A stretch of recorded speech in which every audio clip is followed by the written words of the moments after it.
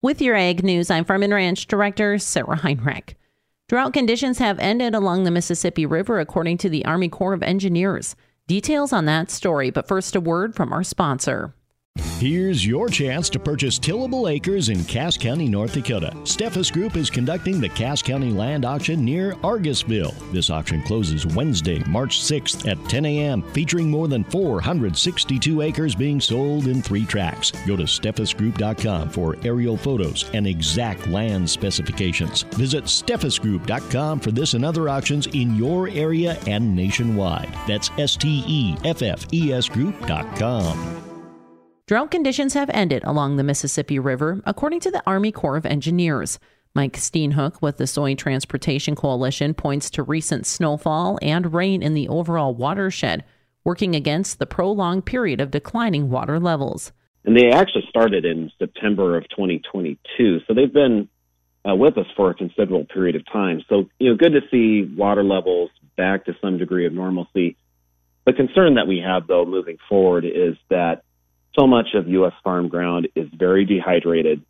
And so what that means is it won't take a very prolonged period of dry conditions to all of a sudden return us back to low water conditions. That is a concern for one of the largest and most efficient pathways for Midwest farmers to get their grain to market.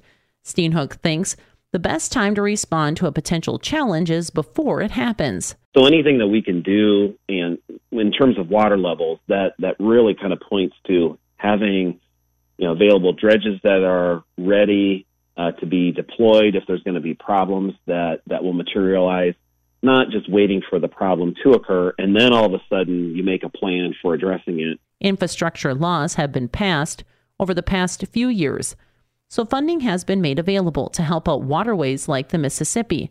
But Steenhoek says that's come alongside drama. Supply chains are kind of like your annual wellness exam. The less dramatic it is, the more boring it is, the better it is. You don't want the doctor to come in and say, I've got some really exciting things I want to talk to you about. Ultimately, Steenhoek says there needs to be a more reliable and predictable form of funding. Not just for the assets themselves like locks and dams, but then also things like dredging, which is not a very sexy thing, but it is essential to have navigation that's allowed to proceed on our inland waterway system. And the more you can make that predictable, reliable, the better stewardship you're practicing of the taxpayer dollars, the more beneficial it is to those who actually rely on that system. Once again, that's Mike Steenhoek with the Soy Transportation Coalition. With your Ag News, I'm Farm and Ranch Director Sarah Heinrich for the Growing Harvest Ag Network.